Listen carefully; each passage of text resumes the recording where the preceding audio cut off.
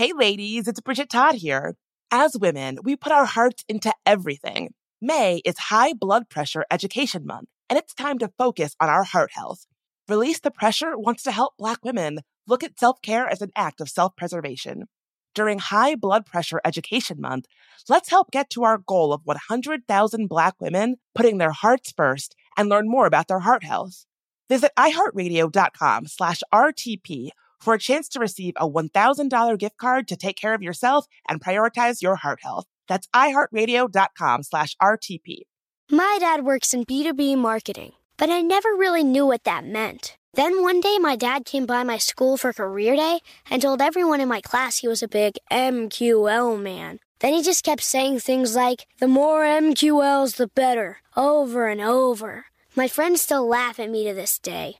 I think it means marketing qualified lead. One thing's for sure. I'll be known as the MQL man's kid for the rest of my days. Why couldn't you just be a fireman or a lawyer? Why? You ruined my life, Dad. Not everyone gets B2B, but LinkedIn has the people who do. And with ads on LinkedIn, you'll be able to reach people based on job title, industry, likelihood to buy, and more. Start converting your B2B audience into high-quality leads today. We'll even give you a $100 credit on your next ad campaign. Go to linkedin.com/customer to claim your credit. That's linkedin.com/customer. Terms and conditions apply. LinkedIn, the place to be, to be. Hi, it's Bridget Todd, host of There Are No Girls on the Internet. Listen, technology has made our lives easier in some ways, but it's also made us homebodies, scrolling mindlessly. Well, you get the point. Let Rails to Trails Conservancy unstick you from home. When you get out on a trail and get to walking, you'll feel so good. Trust me. You'll see that being out on the trail is so much more than a day outside. It's good for your soul. Get ideas for getting outside on the trail from Rails to Trails Conservancy, the nation's largest trails, walking, and biking advocacy organization. Visit railstotrails.org/iHeart and on social media at Rails to Trails.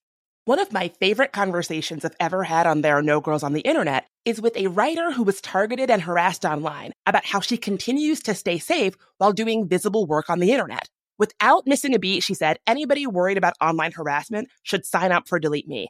I signed up for Delete Me right then and there, and I personally recommend it to anyone. Sign up and provide Delete Me with exactly what information you want deleted, and their experts take it from there. Take control of your data and keep your private life private by signing up for Delete Me. Now at a special discount for our listeners. Today, get 20% off your Delete Me plan when you go to joindeleteme.com/nogirls and use promo code NOGIRLS at checkout. The only way to get 20% off is to go to joindeleteme.com/nogirls and enter code NOGIRLS at checkout. That's joindeleteme.com/nogirls, code NOGIRLS. Before we get into today's episode, I wanted to take a moment to address the June 24th Supreme Court decision to overturn Roe v. Wade. Restricting access to comprehensive reproductive care, including abortion care, threatens the health and independence of all Americans. This decision could also lead to the loss of other rights.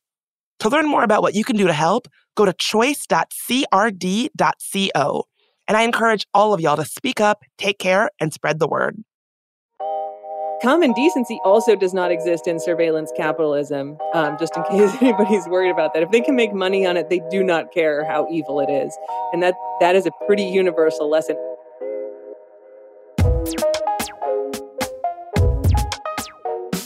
There Are No Girls on the Internet is a production of iHeartRadio and Unbossed Creative. I'm Bridget Todd, and this is There Are No Girls on the Internet. By now, you probably know that last week, the Supreme Court of the United States overturned Roe v. Wade, the landmark decision legalizing abortion in the United States. Now, I have spent most of my adult life working on expanding and protecting abortion access, so I'm not gonna lie, I took it pretty hard. And even though abortion advocates and providers have been expecting this for many, many years and preparing for it, it still felt like a punch to the gut. I'm angry, I'm numb, but most of all, I am just fucking exhausted. Now, let's be clear, abortion is a technology issue. Because in 2022, the issue isn't so much, quote, back alley abortions and coat hanger imagery. It's the digital surveillance and criminalization of people suspected of having abortions or aiding in abortions in states where it's banned. When the news broke, there were a ton of questions circulating around social media. Should you delete your period tracker app? How can someone securely find and obtain abortion pills without creating a digital paper trail? It's a lot to navigate, and I'm not a lawyer, so this is not legal advice, nor am I a cybersecurity or digital security expert. But I know somebody who is. I turned to Dr. Jen Golbeck, professor at University of Maryland and computer scientist. I found Jen on TikTok, where she's been doing a popular series teaching people how to more securely access healthcare, including abortion care, online. So I have to start by really asking this kind of grounding question, like, in these very weird, intense times, like, how are you? How are you? I know that this time must be intense for someone with your body of work. How are you holding up? Like, not great, if I'm going to be like super honest. I'm getting stuff done. It's been really nice being on sabbatical this year, which I think a lot of people think that means you don't have to work for a year, but it's just you kind of work on different stuff. But you don't have to teach classes. You don't have to go to all the committee meetings that you normally do. So I've been writing a book, and it's been good to have a slightly slower pace. But yeah, I deal with a lot of bad stuff on the internet. Like, that's kind of my job. And the bad stuff, man, sure has not stopped in the last couple years. So it can get a little overwhelming. I'd be really happy for it not to be a thing anymore. But I'm Yeah. still functioning, so that I count that as a win Yeah, you got to get your W's where you can these days, I feel like. for sure. So how did you come, like, you have this, I was reading about your background and it's fucking amazing. How did you come to be doing this work? Like, what brought you to digital security? What brought you to really doing research into the way that the implications of the online tools that we use every day? It's yeah, so I started my PhD in 2001, and I remember going to my advisor and being like, "So social networks, that's a thing that people study in sociology. What happens if we put one of those on the web?" And he's like, "Interesting idea. Like, maybe try that and see what happens." And so my timing was like just perfect for, at that point it was blogging, and then social media kind of emerged. So I've really been studying it since it was a thing. And it was like, it had all this promise to be really great. And I think, frankly, it's done a lot of great things, especially for traditionally marginalized communities. Like, we take a lot of crap there, but it also has given us things that we wouldn't have in any other way. But it's also, man, like the dark, terrible stuff that goes on there. And so, as a computer scientist, I'm kind of building artificial intelligence and technology that works in that space. But I've always had kind of this interdisciplinary bent, and the department I'm in, which is called information studies, it lets you do that. You can do whatever you want there, which is amazing. And so I've kind of consider myself like a public anthropologist, sort of like the bad internet. So like, you guys really don't want to go there, but I'll go there and I'll let you know the kind of stuff they're doing. And there's a lot of demand for somebody to tell people that, because the people very rightly don't want to go look at it themselves. And so I kind of fill that gap. Like, I'll endure it, and then I'll tell you what it's about, and then we can think about that. I know that you've been doing this series trying to give people information about how to avoid being tracked online if they're trying to access an abortion. How did this come to be? Like, how did you start doing this? So, I have never had an abortion, and I've never been pregnant, right? But I have never wanted kids. And so it has been a thing my whole life that I've been grateful to know was an option. Like, I was clear from the time I was 6 years old. I thought you just got pregnant like you got a cold, like you just woke up one day and you had like a big belly, and I remember telling my mom, like at 6, like, God, I hope that never happens to me. Right? Like, never a doubt in my mind that I didn't want kids. And so, obviously, like, I've always been very careful, but I have always known that, like, if I ended up pregnant, like, I was not going to stay pregnant. Eventually after about 10 years of harassment, managed to get a doctor to tie my tubes for me. That's a whole other conversation. So it's not a thing that I personally worry about, but I am like so aware of like how important for my whole life it has been knowing that I would have access to that if I wanted it. And knowing I know, and we all do, whether we know it or not. I know a ton of women who have had abortions, and a ton of men who have been with women who have had abortions, and like how important that is. And yeah, like, you're really good at getting my rage up today. Like, It's a ragey topic. It is, I'm right there with you. It is a ragey topic. I think a thing like that has built up over the last 2 years, well, more, right? I mean, we have like Trump, and then we have COVID, and then we have the election and the insurrection, and like all of this stuff that's been happening, QAnon, right, which has been a big presence in my life. It's like I do what I can do, which is to sort of bring some light into spaces where people might be confused, but I feel very powerless to kind of fix what I see as like such a big problem, big complicated festering problem. And this was like another one of those things. Like, I can't believe like this is like yet another thing in this string of awful stuff. What can I do? Well, the one thing that I can do is that like you can get an abortion in a lot of the cases where women need them. You can do it with medication. You can do it safely. That is easily accessible online. Like, you can go online, you can buy it, and they will send it to your house. No problem, right? No matter what state you're in, they'll ship it to you from another country. You can get it. And so then the concern becomes, well, how are they going to track this? And like, we all know to be worried about that now, but not exactly how it's working. And when I do these videos on TikTok talking about this stuff, I get a lot of kind of like bros, honestly, in the comments going like, well, if you just use a VPN, it's not going to be a problem. And like, I'm all for a VPN, right? Like, that'll encrypt the traffic coming out of your computer so it's less likely to get snooped on, but it does not solve any of these problems of like capitalist surveillance, digital tracking, all of this. And so people sometimes think like, oh, I know this one thing to do, right? I'll use incognito mode on my browser, or I'll use a VPN and that'll protect me. And it won't. So I want to talk you through, here's the entirety of this process. If you were to go buy abortion medication and get it shipped to you, and here's what you have to do for every single one of those ways they're going to track you. There's protections that you can take in every one of those steps to actually get access to that. So it's a way that makes me feel like I have a little bit of control over what's going on, at least helping people know that like, if you're going to go that route to buy medication online to have an abortion, here's the steps that you can take to be really protected.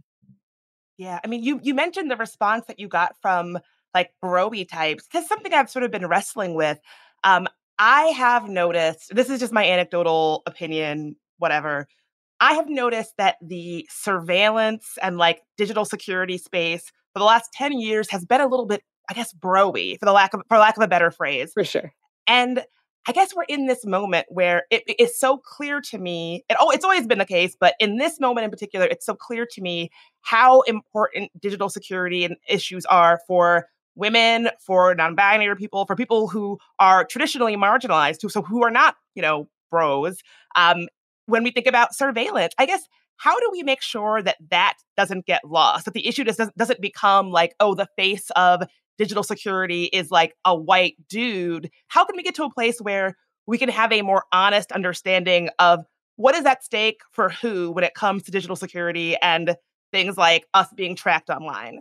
Yeah, I mean, I think you nailed a really important point there. It's like the bros are not at risk in the same way that women are, that people of color are, say trans people now, right? I mean, they're having all of their own big legal issues with access to healthcare.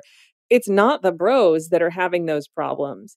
And there's a really interesting dynamic here that I've seen kind of before these social issues, say over the last 2 or 3 years, have brought this to the forefront. But when I would just talk about security and privacy in general, you get a response that's like, well, what you just said isn't a perfect solution, right? So when I was one of the first videos I did about abortion is like, hey, if you're going to search for like abortion related stuff online, use incognito mode in your browser, at least. And then I'm like, you can use the Tor browser that prevents you from getting tracked, but at least use incognito mode. Now, all incognito mode does is delete your search history when you close the window. That is the entirety of the protection you get. So it's very insecure, but we've seen women already be arrested and charged with murder when they have miscarriages because they searched for abortion-related stuff at some point. And that's just the cops taking their computer and looking at their search history, and it's in there. So, like, don't keep your search history. It's a thing that's going to get you some percentage of safety.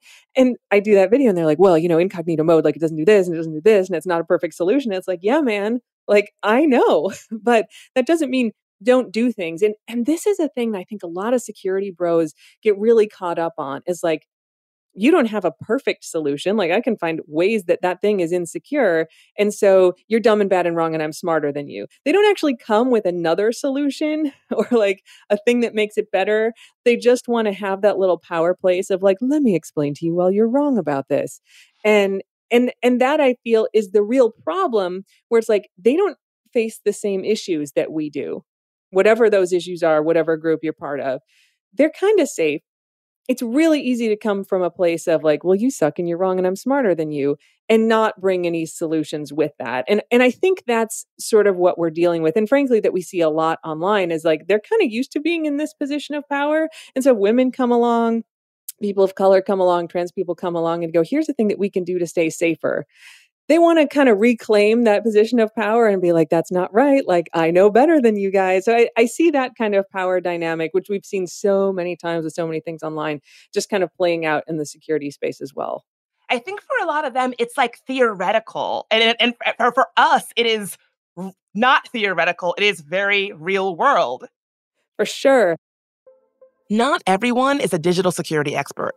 In fact, the people who most need practical advice on how you can more securely access abortion online are folks who might not necessarily consider themselves techies. This is why Jen keeps accessibility at the forefront of her work. She wants to make sure that the tips and tools that she highlights are accessible enough to actually be helpful for the folks who need them most. Going back to what you were saying about how sometimes you get these bro-y people responding to you about like, oh, you're wrong about this, you're not doing that perfectly.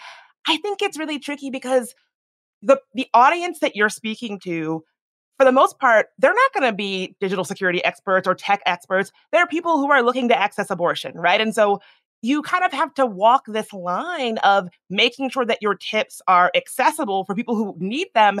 And those people, by and large, I'm sorry, are not people who are going to, already be showing up with a level of tech expertise. And so coming from a place of like, oh, it has to be perfect for it to even be, something that you put out into the world. Again, I just feel like it doesn't reflect where we're actually at. Like how do you balance making sure that the tips that you give are actually going to be accessible for the folks who need them? Yeah, so there is a nearly perfect way that you could buy abortion medication and not be tracked. You take a whole bunch of cash, you go buy a burner phone, you use it on public Wi-Fi, you use the Tor browser, you use cash to buy gift cards that you use to pay for the medication, you have it shipped to, this is kind of the big question mark, someplace that's not you, and pick it up from there. And there's no digital trace of you. So great. One, that's super hard.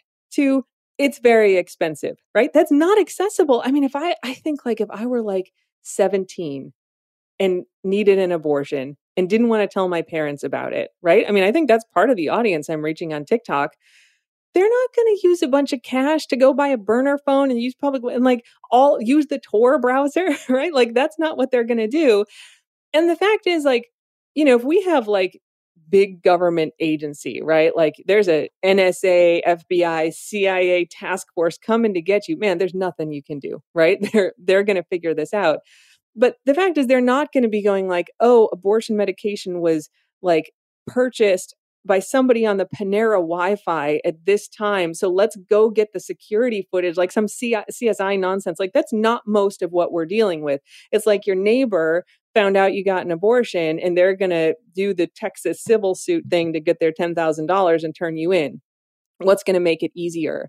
So I like to give, solutions. What's going to get you 50% more protection? Like delete that search history. It's going to help. Is it perfect? No. But if you do that and, you use a gift card to buy it and you don't take your phone if you're going to like Planned Parenthood so you can't get tracked. Like we know people are tracking that.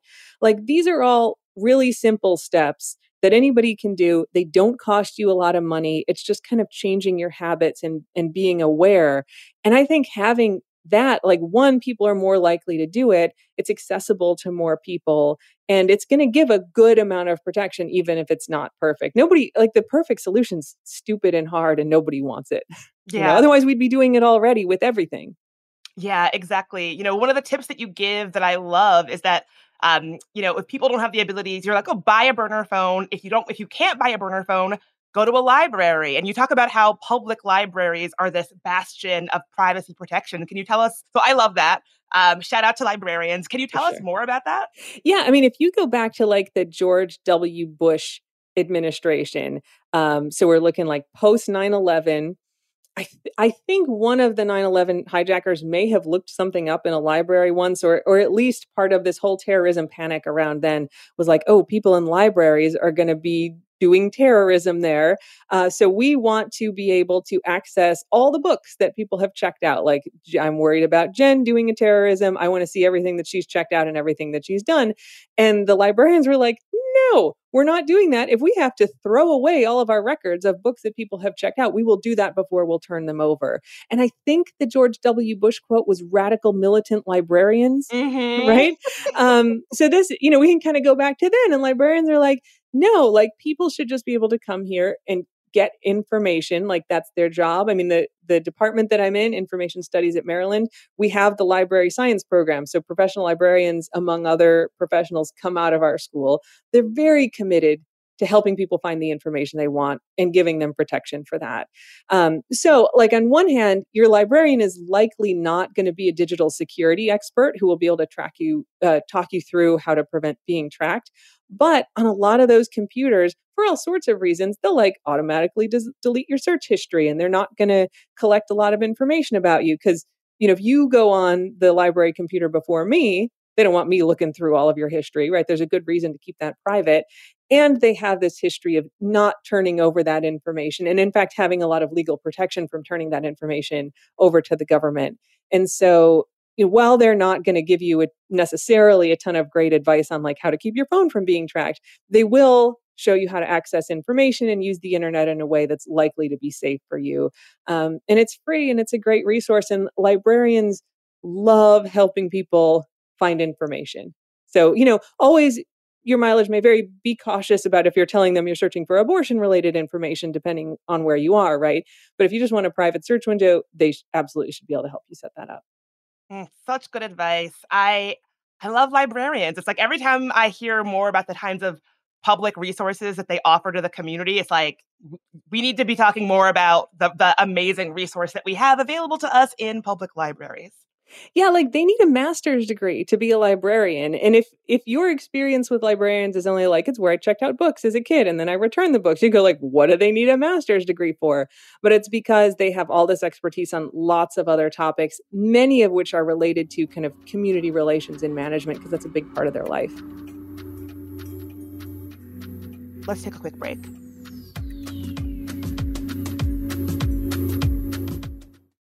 Hey ladies, it's Bridget Todd here. May is High Blood Pressure Education Month. It is crucial for us, especially as Black women, to focus on our heart health. We pour our heart and soul into every aspect of our lives, but often our own health takes a back seat. That's where Release the Pressure comes in. It's all about us, Black women, seeing self-care as an essential act of self-preservation. Whether it's for yourself, your family, or your community, your health is invaluable. Let's help get to our goal of 100,000 Black women putting their hearts first and learn more about their heart health. Here's how you can join in. Head to iHeartRadio.com/RTP for a chance to receive a $1,000 gift card to take care of yourself and prioritize your heart health. Let's make our health a priority. Visit iHeartRadio.com/RTP today. Together, we can make a difference in our health and our lives. Join us and let's take care of our hearts together. So in 2024, one of my goals is to finally get serious about my finances. It's been kind of a big emotional thing for me. Thinking about money historically has caused me a lot of anxiety and stress because I have a lot of trauma related to money. And if you can relate, if that sounds like you, check out Fearless Finance. Fearless Finance provides on-demand, comprehensive financial planning by the hour. It's a new way to get financial advice without all the headaches, high fees, and commitments that come with traditional financial advisors. Fearless Finance planners don't sell anything. No used car salesman vibe here, and that means no concerns about being sold something just for the commission that it earns a rep. Their planners meet you where you are on your financial journey. No judgment. Whether you're looking to buy a house, optimize your savings, or just want to make sure your finances are okay, they can answer your questions and help you achieve your goals. No question is too small, no problem is too big. Fearless Finance is making financial advice more affordable and accessible. You meet with your planner virtually, and they charge by the hour. Visit fearlessfinance.com today to get started. You can chat with a planner for free to make sure it's a good fit. And you'll get $50 off your first planning meeting when you use code GIRLS. Hi, it's Bridget Todd, host of There Are No Girls on the Internet. Listen, technology has made our lives easier in some ways, but it's also made us homebodies, scrolling mindlessly. Well, you get the point. Let Rails to Trails Conservancy unstick you from home. When you get out on a trail and get to walking, you'll feel so good. Trust me. you'll see that being out on the trail is so much more than a day outside. It's good for your soul. Get ideas for getting outside on the trail from Rails to Trails Conservancy, the nation's largest trails, walking, and biking advocacy organization. Visit railstotrails.org/iHeart and on social media at Rails to Trails. Y'all know I love the internet, but a sad truth about it is that it can be a scary place, especially for women, people of color, and trans folks. We've talked to people on this podcast, whistleblowers, activists, and advocates who are making technology safer, who then become targets for doing that work. But the truth is, it can happen to any of us online. That's why I personally use and recommend Delete Me. Delete Me finds and removes any personal information you don't want online and makes sure it stays off. Sign up and provide Delete Me with exactly what information you want deleted, and their experts take it from there. Take control of your data and keep your private life private by signing up for Delete Me, now at a special discount for our listeners. Today, get 20% off your Delete Me plan when you go to joindeleteme.com/nogirls and use promo code NOGIRLS at checkout. The only way to get 20% off is to go to joindeleteme.com/nogirls and enter code NOGIRLS at checkout. That's joindeleteme.com/nogirls, code NOGIRLS.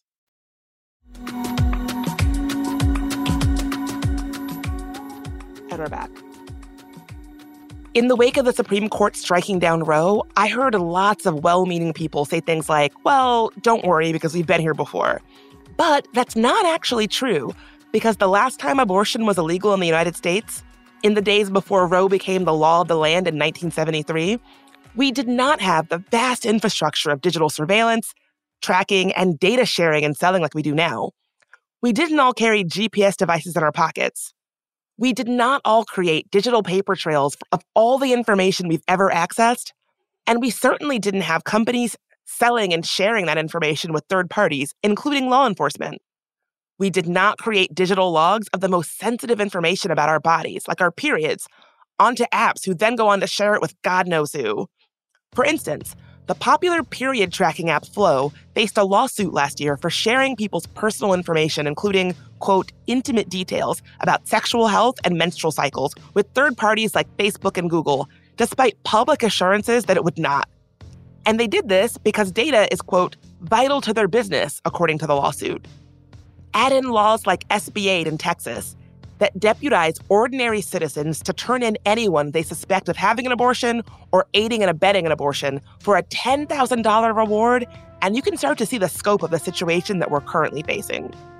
So I want to set the stage a little bit. I feel like there's probably people listening who are like, I'm learning a lot about the state of play as it pertains to digital security and what is really at stake with the information that I, put on the internet and that technology has about me.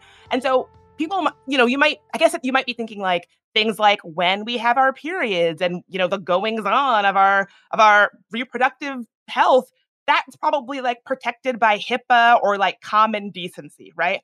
But that is not the case. So what is the reality around, our information and how it can be accessed and perhaps used against us? Yeah. So HIPAA has really gotten a lot of attention between like COVID and vaccines and certainly now with this. So HIPAA is a law that just applies to your healthcare providers. So your doctor's office, your pharmacy, they're not allowed to give away your records. That said, interestingly, so my dog, I have a bunch of rescue golden retrievers that have a variety of issues. And one of my dogs has very serious anxiety and he's on Prozac. So he takes Prozac every day and he's on my like CVS family account. And I got a text from CVS like, hey, Chief Brody, just so you know, May is National Mental Health Awareness Month. And it's like they're sending kind of marketing emails or texts to my dog because he's on an antidepressant, which, sort of shows like they're following HIPAA rules for the dog, even if they don't have to, but they can still use it internally for things, right? So HIPAA it doesn't have anything to do with privacy, really. It has to do with how your medical records are sent around and that they can't be released. So you do get some privacy from that, but not anything relating to apps, the internet, people, just your doctor and your pharmacy, basically. So ignore HIPAA. It doesn't apply to anything that we're worried about, essentially.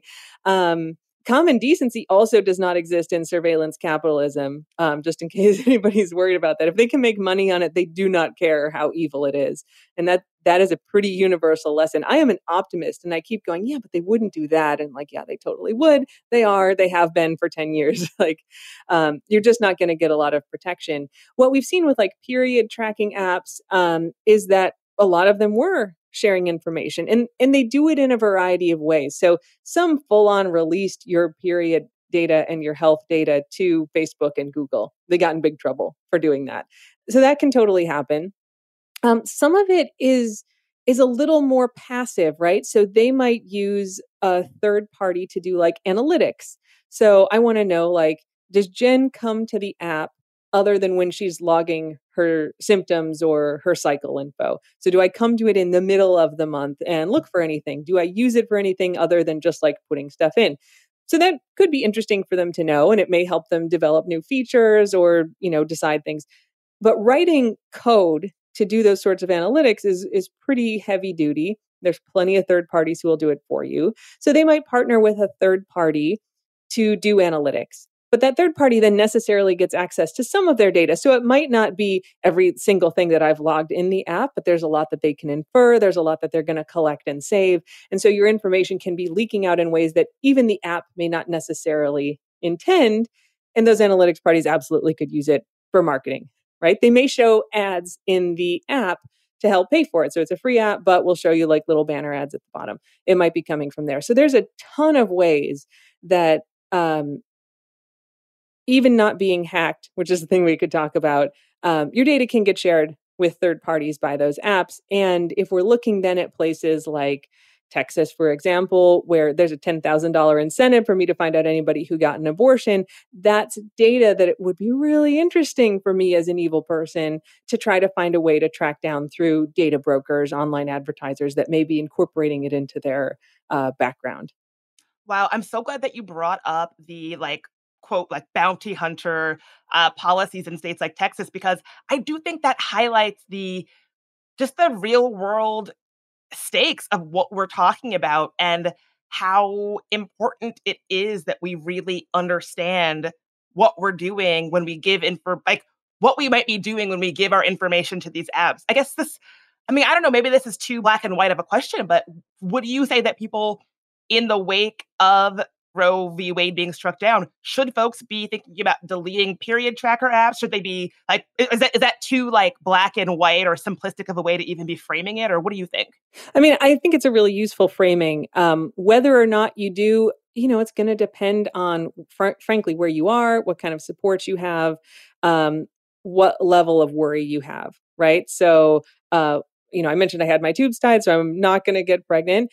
I guess it could fail. And if I got pregnant, I'm like a well-off white woman, right? I could go to Canada. If I couldn't get an abortion in the US, I could go to Canada. I know how to cover my tracks. I have all the resources and privilege and money necessary to get an abortion if I wanted one. If I were in a kind of rural, really Bible belty, anti-abortion place, and I'm a younger woman without a lot of financial resources, so I couldn't travel by myself to a state that could do an abortion for me. Maybe I'm too young. I don't have the money for it. My parents would catch me, that kind of thing. And that people around you are really excited about bounty hunting people who get abortions. Then, maybe start tracking that on paper like I did in high school, right? I had little red dots in my planner.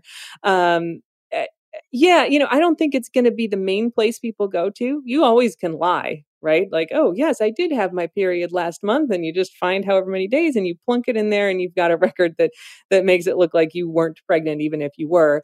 But, if you're worried about people checking in on that, right? Somebody gets a hold of your phone. Are they going to go look at it to see when you had your last period?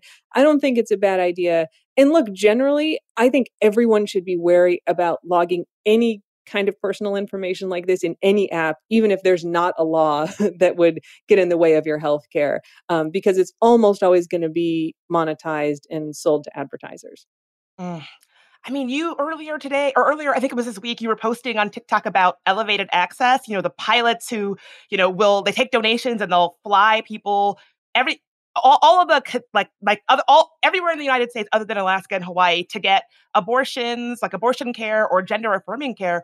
What do you make of the fact that we're in this place where we have to have pilots taking donations to shuttle people to get healthcare, where we have to be deleting our period tracker apps, so we don't get criminalized for abortion care. Like, what do you make of the fact that we're in this place where these kinds of things, they sound so wild, but they are very necessary? Yeah, I mean, I have kind of the pessimistic view and the optimistic view together. So the pessimistic view is that this seems to me a pretty linear path towards authoritarianism that started in like 2015, 2016, right? We certainly saw this with like the rise of Trump and his rallies and chants for people to be arrested and chants to take people down and physical violence in those spaces. And we saw steady increases in that and kind of normalization of that kind of hate and language and violence over the course of the Trump administration. And this kind of othering, right? And we're seeing it, Roe v. Wade. I mean, this has been a very long battle for the anti-abortion camp. So I don't they maybe are in a position to achieve it now. But they've been trying to do that for a long time. But you especially look at right now, like the anti-trans and anti-gay measures. I'm in Florida. Man, stuff is a nightmare here, right? Where, you're having like gay teachers quitting their jobs because they're not even allowed, like students found out that they were married to somebody of the same gender and they're like, so I'm going to get fired for that, right? I mean, that's happening in Florida now. That kind of othering, right? Who is the enemy? And let's start doing stuff against them. I mean, it's such textbook authoritarianism. And so we've really seen, I think, a ramping up of that. Not that things were great for women seeking abortions or trans people or gay people, but we've seen progress, right? Things have kind of been progressing. And now we're seeing a really aggressive backlash to that and some success with that backlash. So that's really upsetting, but I'm not surprised. I mean, it seems like a path that we have been on, for the better part of the last decade, and hopefully we get out of that, but I don't know, right? I mean, I think the next couple elections, the midterms and the next presidential election, maybe will give us an insight of how much staying power that has.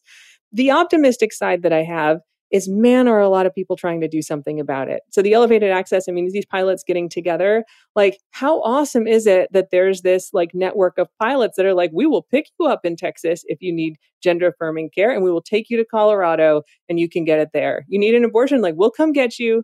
Somebody else will pay for it and we'll take you somewhere. Mm-hmm. My TikTok series is a little cheap, free thing, but it's like, I've spent 2 decades building this knowledge and I'm going to drop it to you in 1-minute segments for as long as I have to kind of protect that. And there's great resources, in the abortion space that are like, tell us which state you're in.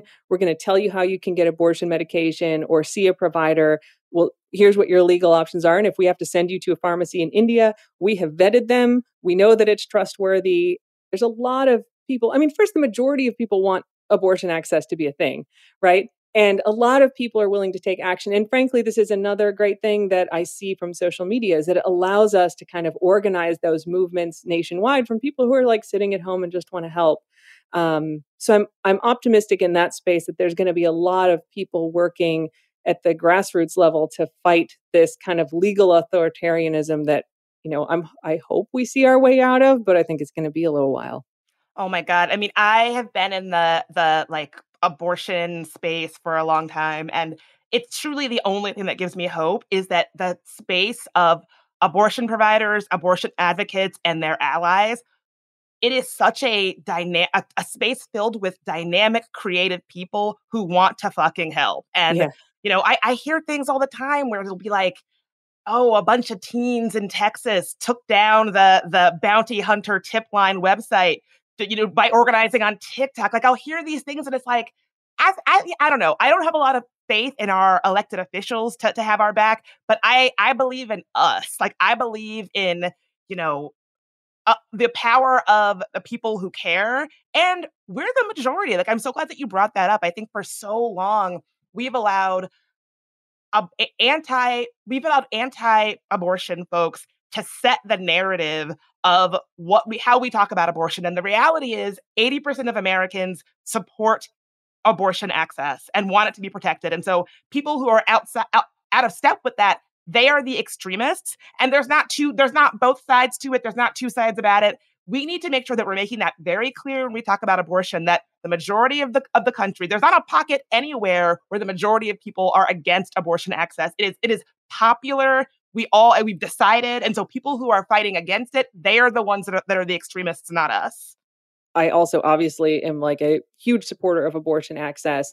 And what we've sort of seen in the last few weeks, right, since we got this leaked decision is, one, states where abortion is already legal and not really threatened are making it easier to get an abortion, right? So we've actually seen a liberalizing of abortion access in those states, which I think is awesome. The other thing that we're seeing, on one hand, you look at like Oklahoma, right? So they just passed this bill yesterday, defining like human life at fertilization. And I mean, ghoulish, right? Is absolutely like unscientific. Nobody understands the implications of what they've just done. And I think people are going to start to see it, because those of us who are in favor of not just abortion access, but like women's healthcare access go, so no more IVF then, for example, in Oklahoma. So man, even if you're against abortion, and you want to have a family, if you do IVF, well, all those frozen embryos that you haven't used, what are you going to do about them? Because those are now human lives that you're in charge of. And even the people who think there should be limits on abortion, the percentage who think ectopic pregnancies should not be allowed to be aborted, that you have to try to move that inviable like ball of cells into the uterus where it never can implant, but you have to do that extra medical procedure. No, I mean, the number of people who think that's a good idea are just infinitesimal. And yet we're seeing it legislatively. And so the hope is that what this will do is really open the eyes of a lot of people to, it's not these things that you're seeing on the posters. It's like people trying to have IVF, people who have completely inviable pregnancies, people who, find out 6 or 8 weeks into their pregnancy that they're pregnant, and you're not giving them any options. I think it's going to galvanize a lot of people who maybe haven't thought this was an issue that affected them that much, because they're like, they had kids, they're fine having more kids. They maybe have a religious position. I think it's going to bring this community together and get things seen by people who don't normally think about the issue. More after a quick break.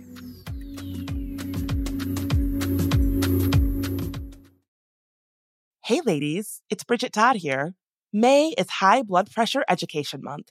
It is crucial for us, especially as Black women, to focus on our heart health. We pour our heart and soul into every aspect of our lives, but often our own health takes a back seat. That's where Release the Pressure comes in. It's all about us, Black women, seeing self-care as an essential act of self-preservation. Whether it's for yourself, your family, or your community, your health is invaluable. Let's help get to our goal of 100,000 Black women putting their hearts first and learn more about their heart health. Here's how you can join in. Head to iHeartRadio.com/RTP for a chance to receive a $1,000 gift card to take care of yourself and prioritize your heart health. Let's make our health a priority. Visit iHeartRadio.com/RTP today. Together, we can make a difference in our health and our lives. Join us and let's take care of our hearts together. So in 2024, one of my goals is to finally get serious about my finances. It's been kind of a big emotional thing for me. Thinking about money historically has caused me a lot of anxiety and stress because I have a lot of trauma related to money. And if you can relate, if that sounds like you, check out Fearless Finance. Fearless Finance provides on-demand, comprehensive financial planning by the hour. It's a new way to get financial advice without all the headaches, high fees, and commitments that come with traditional financial advisors. Fearless Finance planners don't sell anything. No used car salesman vibe here, and that means no concerns about being sold something just for the commission that it earns a rep. Their planners meet you where you are on your financial journey. No judgment, whether you're looking to buy a house, optimize your savings, or just want to make sure your finances are okay. They can answer your questions and help you achieve your goals. No question is too small, no problem is too big. Fearless Finance is making financial advice more affordable and accessible. You meet with your planner virtually, and they charge by the hour. Visit fearlessfinance.com today to get started. You can chat with a planner for free to make sure it's a good fit. And you'll get $50 off your first planning meeting when you use code GIRLS. Hi, it's Bridget Todd, host of There Are No Girls on the Internet. Listen, technology has made our lives easier in some ways, but it's also made us homebodies, scrolling mindlessly. Well, you get the point. Let Rails to Trails Conservancy unstick you from home. When you get out on a trail and get to walking, you'll feel so good. Trust me. you'll see that being out on the trail is so much more than a day outside. It's good for your soul. Get ideas for getting outside on the trail from Rails to Trails Conservancy, the nation's largest trails, walking, and biking advocacy organization. Visit railstotrails.org/iHeart and on social media at Rails to Trails. My dad works in B2B marketing, but I never really knew what that meant. Then one day my dad came by my school for career day and told everyone in my class he was a big MQL man. Then he just kept saying things like, the more MQLs, the better, over and over. My friends still laugh at me to this day. I think it means marketing qualified lead. One thing's for sure. I'll be known as the MQL man's kid for the rest of my days. Why couldn't you just be a fireman or a lawyer? Why? You ruined my life, Dad.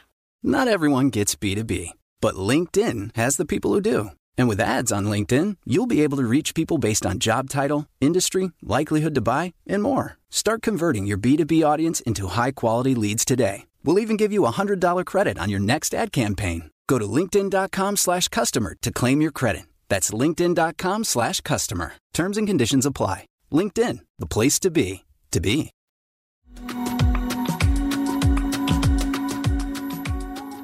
Let's get right back into it.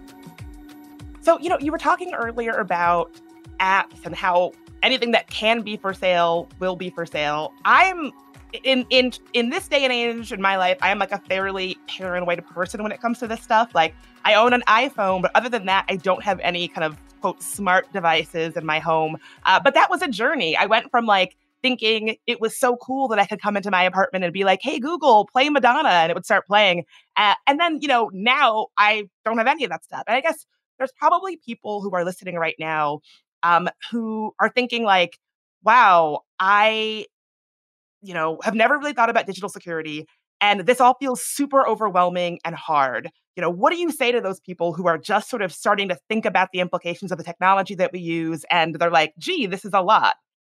Yeah, I mean, I guess 2 points there. One is, so I also don't have any of those technologies. I call them in-home surveillance devices because that's like 100% what they are. It's work, man. Like when we bought this house that I'm in now, we had to buy a TV. Like we bought it fresh, so we had to buy everything to go in it. We didn't move stuff to it. Finding a TV that doesn't have voice control, right? Because if you look at the terms of service on those TVs, they're like, don't have sensitive conversations in front of your TV because we can't guarantee your privacy. And I was like, no, if I have to, I will get in there with a soldering iron and take that microphone out if I have to. It was a little bit of a challenge. So yeah. So on one hand, like obviously a lot of the trade-off we talk about with all of this is like, there's convenience on one side, right? It's easy to do the thing that lets you be surveilled by design, right? And then it's harder to do things that protect your privacy. So you want to think about where you fall on the scale. I also have an iPhone, right? It would be more secure if I just had a flip phone. And there's just like too many things I would not be able to do if I didn't have that. But you want to think about what is the most evil thing that a person could do with what I'm doing with my current digital setup. So for example, your internet search history or the history of websites that you go visit. I think the first law that was signed into effect when Trump became president was blocking an Obama administration regulation that said your internet service provider, so Comcast or Xfinity or AT&T, whoever gets you your internet to your house, Obama put in a regulation that said they can't look at your search history, your web browsing history, and use that for advertising for monetization. And then the very first law that the Trump administration signed into effect was removing that regulation. Now, this was a rule that was supported by like 98% of Americans. We're like, yeah, internet service providers shouldn't be able to snoop on what I'm doing. And they overrode that rule anyway and said, go ahead and do that, right? So think about everything you do online. And it's worse than you think. Like, go back and look at your search history, right? It's like cringeworthy, awful stuff. Like, why did I search for like kangaroo sex? Like, oh, there's like a commercial that came up. Could people twist that and use it in a way that makes you look bad? They totally can, right?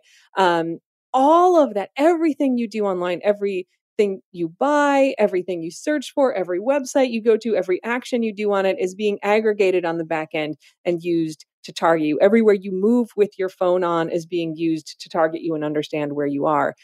Be creative about how evil it can be, because that's happening. And if we look at abortion, for example, before any of this Roe v. Wade stuff over the last couple of weeks, we know, for example, that there's anti-abortion groups that were setting up geofenced advertising. So basically, you can draw a little map and say, anytime anybody walks into this space, I want to start sending them ads. And they would draw it in a 1-block radius around Planned Parenthoods or abortion providers. And then if you crossed into that space, you would start being targeted for months with anti-abortion advertising.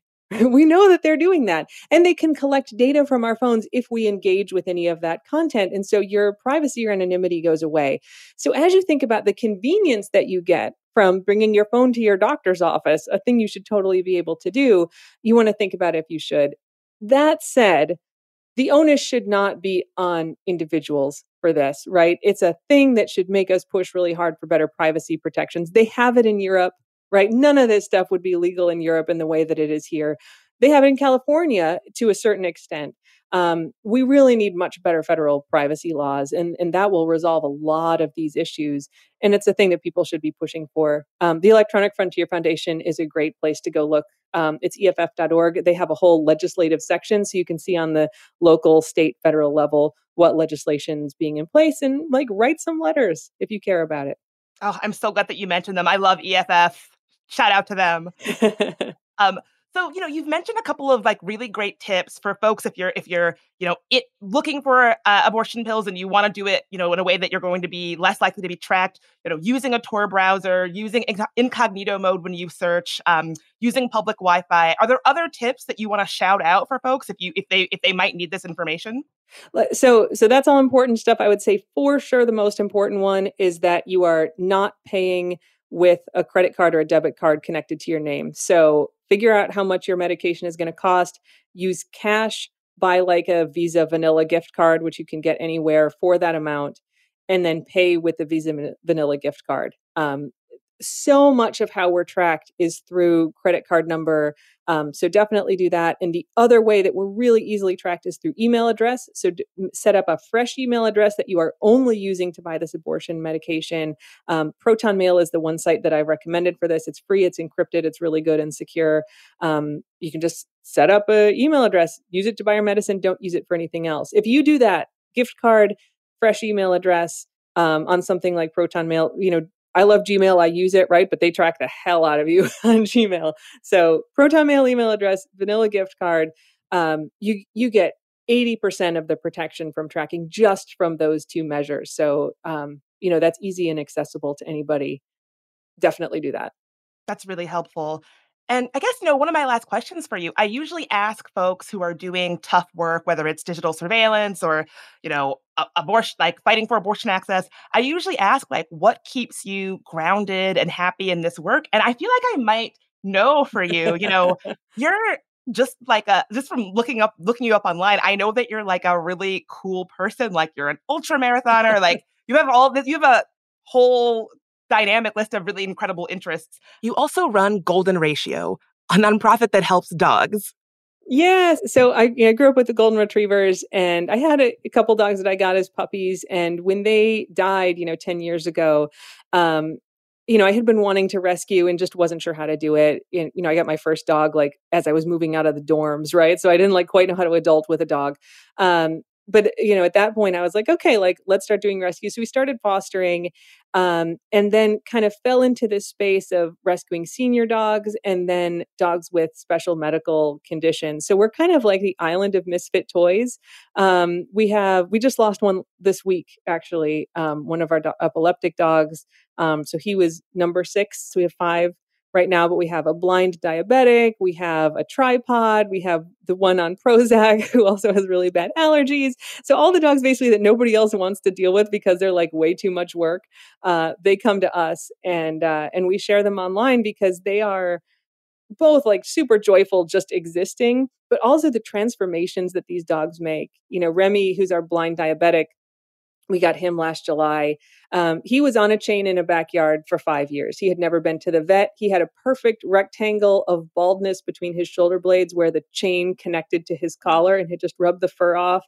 He had Lyme disease or Ehrlichia. He had never had his diabetes treated. He was blind, no training, obviously, no housebreaking. And they're like, here, have this dog.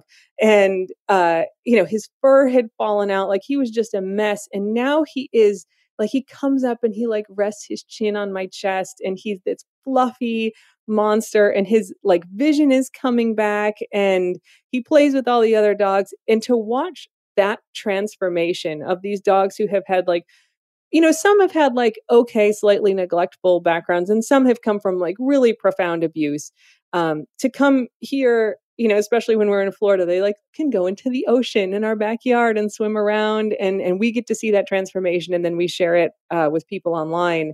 It's kind of an amazing thing. So there's a lot of work, but like how much happier does it get than like 6 golden retrievers just really wanting to love on you all the time? It's a top-notch balance against all this bad stuff on the internet. While Americans overwhelmingly support the right of an individual to make their own decisions about abortion, unfortunately, that right is no longer protected everywhere in the United States. The Supreme Court overturned Roe v. Wade on June 24th. Abortion is a basic healthcare need for millions of people who can become pregnant, and everyone should have the freedom to decide what's best for themselves and their families, including when it comes to ending a pregnancy. This decision has dire consequences for individual health and safety and could have harsh repercussions for other landmark decisions. Restricting access to comprehensive reproductive care, including abortion care, threatens the health and independence of all Americans, even if you live in a state where abortion rights are upheld. Access to safe medical procedures shouldn't be determined by location, and it should not be the privilege of a small few. You can help by donating to local abortion funds.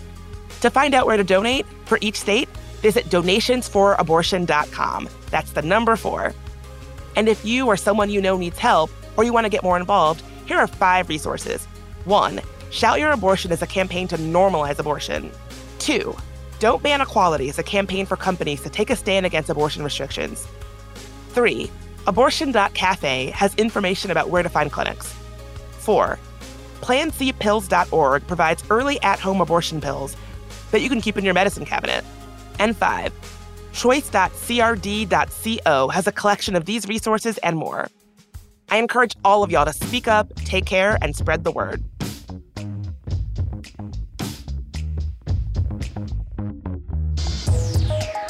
Got a story about an interesting thing in tech, or just want to say hi? You can reach us at hello@tangoti.com. You can also find transcripts for today's episode at tangoti.com. There Are No Girls on the Internet was created by me, Bridget Todd. It's a production of iHeartRadio and Unbossed Creative. Jonathan Strickland is our executive producer. Tari Harrison is our producer and sound engineer. Michael Amato is our contributing producer. I'm your host, Bridget Todd. If you want to help us grow, rate and review us on Apple Podcasts. For more podcasts from iHeartRadio, check out the iHeartRadio app, Apple Podcasts, or wherever you get your podcasts.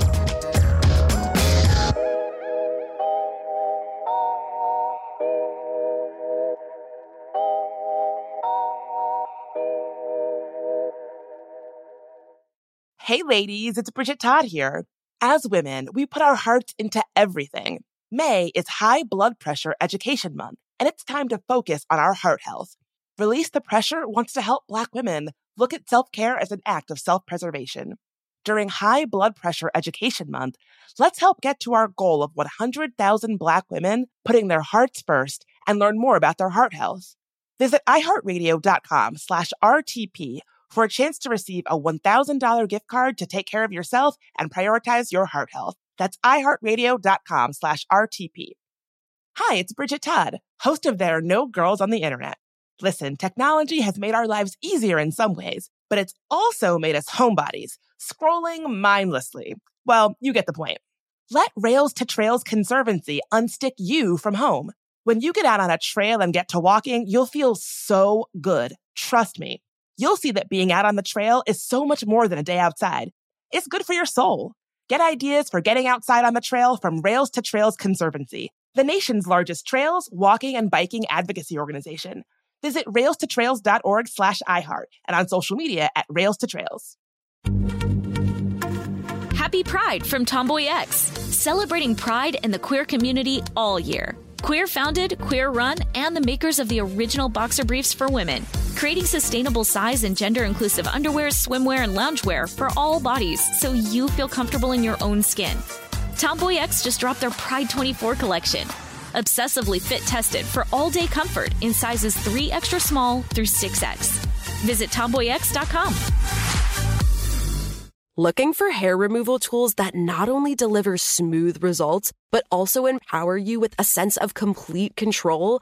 Enter Conair Girl Bomb, your secret weapons for smooth, sleek results, made just for women. From the ultimate Girl Bomb grip and professional-grade blades, you don't have to compromise and settle for less.